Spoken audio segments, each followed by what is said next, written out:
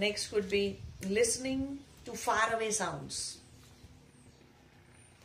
And that makes one listen to cosmic sounds. Sounds of all planets, sound that the galaxy rotation is making, not just our solar system, planets in our solar system. Instead, the sound that entire galaxy is making. I've heard that sound.